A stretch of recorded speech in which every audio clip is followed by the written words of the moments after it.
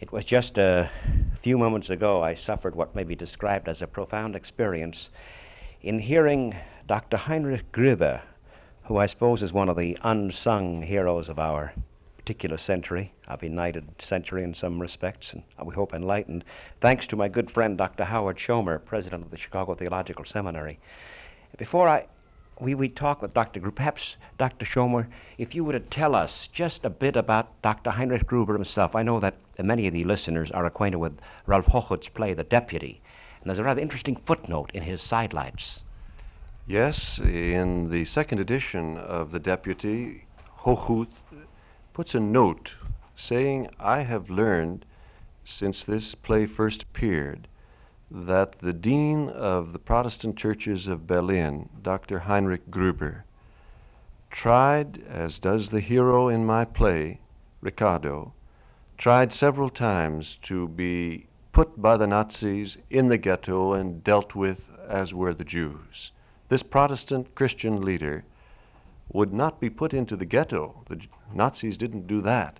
Instead, when he tried to enter into one of the camps for the Jews, they immediately arrested him and sent him to Sachsenhausen, where he spent most of the war years atrociously treated, his teeth kicked out by an SS man, experiencing the kind of thing that we all have read about as a religious leader who would not bow the knee to the Hitlerian racist gods." You spoke of Dr. Gruber in introducing him before members of the Board of Associates of the seminary as a west-running brook. Just a phrase, why you use that Robert Frost phrase? Oh, I've always been fond of Frost's vision of some little nonconformist New England stream that prefers to flow into the Gulf of Mexico instead of into the nearby Atlantic. And my friend Dr. Gruber is just such an individual. It would have been easy to go along with, to run along with the majority opinion in Hitler's Germany. He preferred to go the hard way because it was the true way for him to go, the way of resistance to totalitarianism in the name of the common humanity of all God's children. Well, Dr. Gruber, I've deliberately asked Dr. Schomer to tell the audience about you so we have an idea who you are, what kind of man you are. You were speaking of The Deputy, Ralph Hochhuth's play, The Deputy. And since you are mentioned by Mr. Hochhuth in the play and are deeply involved personally in every way with this play and the meaning of it, you were saying it is not just the responsibility of a vicar of Christ, Pius XII. It is far, far more than that. Would you mind explaining that a bit? I say always that Christ, the charge of Christ are clearly and are spoken in the parable of the Good Samaritan.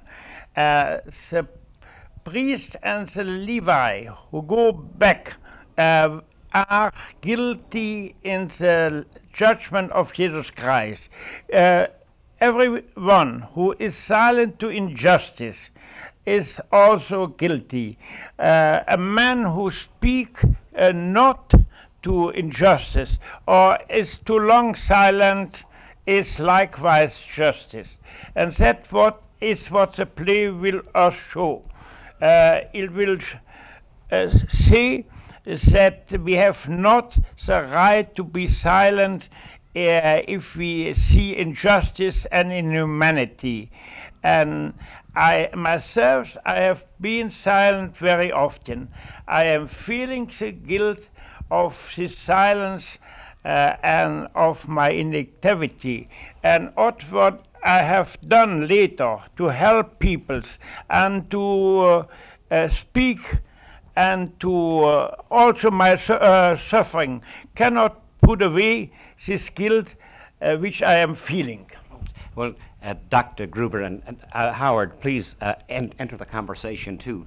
You spoke of the guilt that all men who are silent when something unjust occurs, as in the destruction of the Jews by the Nazis, for one. Yes. Yet you spoke of you were in a concentration camp, and you spoke of your guilt being silent then and watching. I remember you spoke of Russian prisoners of war being murdered.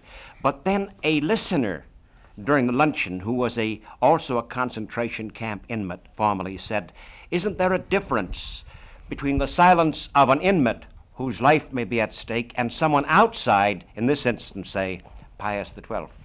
No, I think that every silence is a guilt. In concentration camp in freedom, and if we are in freedom, we have more possibility to speak.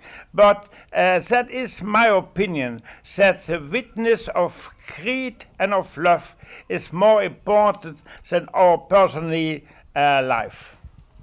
Well, I'm sure that the man who spoke up so vigorously in the discussion out of his own suffering in a concentration camp and his own memories of silence that he had to observe does have one point I would hang on to, and that is that silence is more costly and speaking is more costly to some people than to others.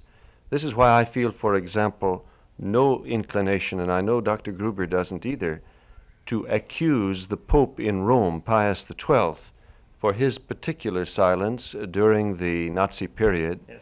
He occupied, as you said, I believe, Dr. Gruber, a position of such extraordinary responsibility that if he had spoken out, it could have worked either of two ways. It could have brought down with the madman Hitler and his regime lightning and thunder upon still more hundreds of thousands of people.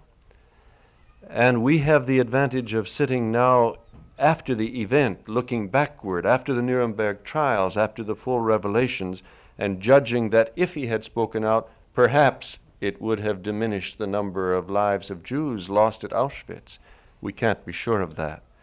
And he could not be sure then, if he had spoken out, whether more or less people, Catholics as well as Jews, would have been given the same treatment. So I suppose that the man in the concentration camp certainly does not have the kind of public responsibility. Only his own life probably will be wiped out if he opens his mouth. The Pope in Rome, any other person in high responsibility, involves hundreds of thousands of people. Isn't this, but on this point, Dr. Schomer, Dr. Gruber, weren't you saying that you yourself had a personal feeling and opinion, even though there's conjecture as to which way it might have gone, had the Vicar of Christ spoken out at the time? Yes. I mention example of my own silence. If in the concentration camp Sachsenhausen, thousands and thousands Russian war prisoners have been murdered, many of my comrades has been silent. Not because we think that we are nearby death, but the SS murders was in a bloodthirsty frenzy, and we think if we cry out that is murder, not only we are murdered, but only many of our comrades, and therefore we remain silent. But now I am feeling this silence, and later also, as a guilt, and I cannot say I have saved 1,000 Jews and I have helped so many people, and therefore I am without guilt. A guilt can only be forgiven by God, and not by compensate with our good works and good deeds. I follow that. I don't mean to belabor this point about the guilt in Hochhuth's play of the Pope being silent, because he himself says, Hochhuth says, somewhere in the notes toward the very end, you remember, Howard, about fence sitters generally. It's over and beyond one person's guilt.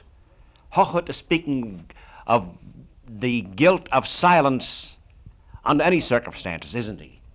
Yes, and I think that the experience of my friends in the German churches during the Nazi period amply demonstrates that the neutrals, the fence sitters, are the most guilty of all. In a sense, the people who do the wicked things, in some sense, are doing what their distorted consciences dictate that they should do. Even as the tiny minority which resists injustice and unrighteousness at whatever cost, like our brother Gruber here, are following their consciences. But the people who try to find some area of neutrality when there is no neutrality, when you are either for or against human values and God's law. These people are the guiltiest, it seems to me, and I think this is where it becomes painfully applicable to the American situation today. Don't you, Dr. Gruber? Yes. And I always said, guilt is not only the bad we have done, also the good we have not done. You understand? Yes. Every time we have omitted to do what we ought to have done, this is as truly a guilty omission as a guilty action might have been. But what were you saying before in the round table discussion about the racial situation as you see it today in the United States? We are here as Christians, not as nationalists. It doesn't matter that you're a German and I'm an American.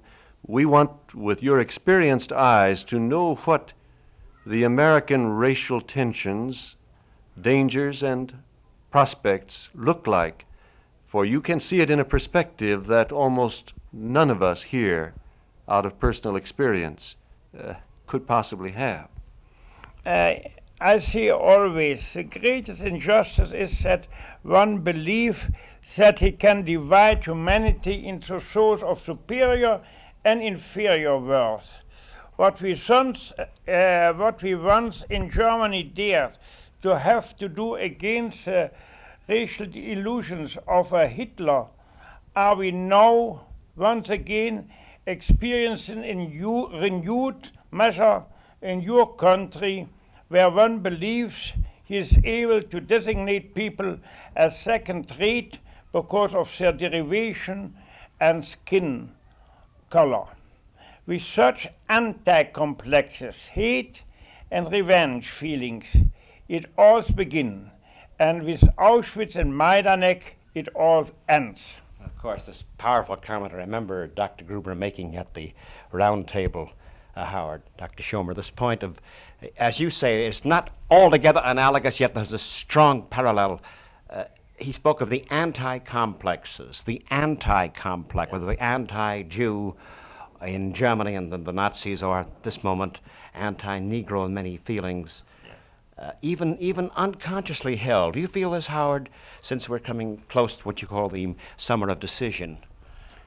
Yes, it strikes me with ever greater force that perfectly ordinary American white people have grown up, as I did, with good parents saying to them when they were very small, and happened to notice that all the Negroes lived in one section of town, and that the streets were dirtier there, and the houses were more dilapidated there, and there seemed to be more people on the streets at hours when other white people were either at school or at work.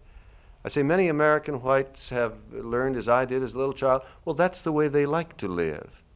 In perfectly good conscience, from generation to generation, American whites have looked at the Negro population living obviously on a lower economic and cultural plane and said, well, some people are like that, and dismissed the question. And so our silence became a massive social silence of acceptance, as you say, Brother Gruber, of two classes of people. Yes, yes. First-class accommodations and first-class aspirations for those who have first-class color, namely white. And second or third-class accommodations and all the rest for those who happen to be slightly darker or a good bit darker. Since the Eichmann trial, I am feeling that the great danger in our time is to work and to speak with anti-complexes.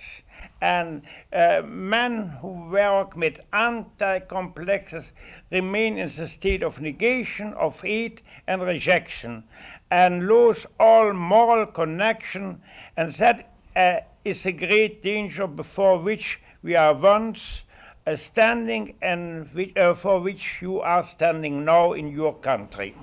The parallels, you can't get away from the incredible parallel that is here. As we listen to Dr. Gruber this afternoon, his own experiences, as we think of the play of Ralph Hawks, the deputy, I know Howard Schomer and I, as Americans living here, think immediately of a situation here. This parallel is not a false one. Oh, it was very striking, you know, when Dr. Gruber said that often during the Nazi period, he felt that if all of the preachers, all of the deans and university presidents and notables of the society would on one Sunday morning, by quiet, concerted plan, wear the gold, the yellow star that Hitler inflicted upon the Jews to identify them King Christian publicly. did in Denmark. As King Christian did in Denmark, very good, that this could have had a revolutionary effect on the public opinion that wanted to believe there were two orders of humanity, one an Untermensch, Yes. A subhuman Racially being, inferior. and the other a racially superior lord of the land. Well, what are we waiting for in this country? We have to have some way of identifying the massive white population with the cause of racial equality. We can't all be black in the way that a certain novelist made himself black, but I'm glad that a lot of people in Chicago today preparing to demonstrate publicly in favor of the Civil Rights Bill before the Congress, in favor of more sensitive handling of school opportunities by the school board and the city authorities of our own municipality, Chicago, are donning the funeral band, the black band, not the yellow star, but the black band around their arms. I hope they will be hundreds of thousands and not consider themselves far out at all, but consider themselves acting in the highest tradition that the great religions have always tried to teach and to demonstrate. As you're saying, this is positive act, non-silence, speaking out. I'm aware, too, of other engagements on the part of both Dr. Schomer has to catch a plane and Dr. Gruber has to go downtown. I hope, before we just close now, I hope that very soon the three of us can meet again when Dr. Gruber comes through. There's so much of his story that is so important for us in America to know, not as a question of looking at Germany from the outside and saying, guilty, but looking into ourselves. I know you. And not only looking to the past, but only to looking on the duty for the present and the future. That is a great question. Just this last point that Dr. Gruber made, Dr. Schomer, as I say goodbye to both of you now and thank you, he says it begins with a feeling, just as it began there, of superiority toward one people, or hate toward one people, and ends in Auschwitz or Majdanek. This, then, I suppose, is our moral. Right. Dr. Howard Schomer, thank you very much. And Dr. Heinrich Gruber, it's been a privilege, and we shall continue in the future.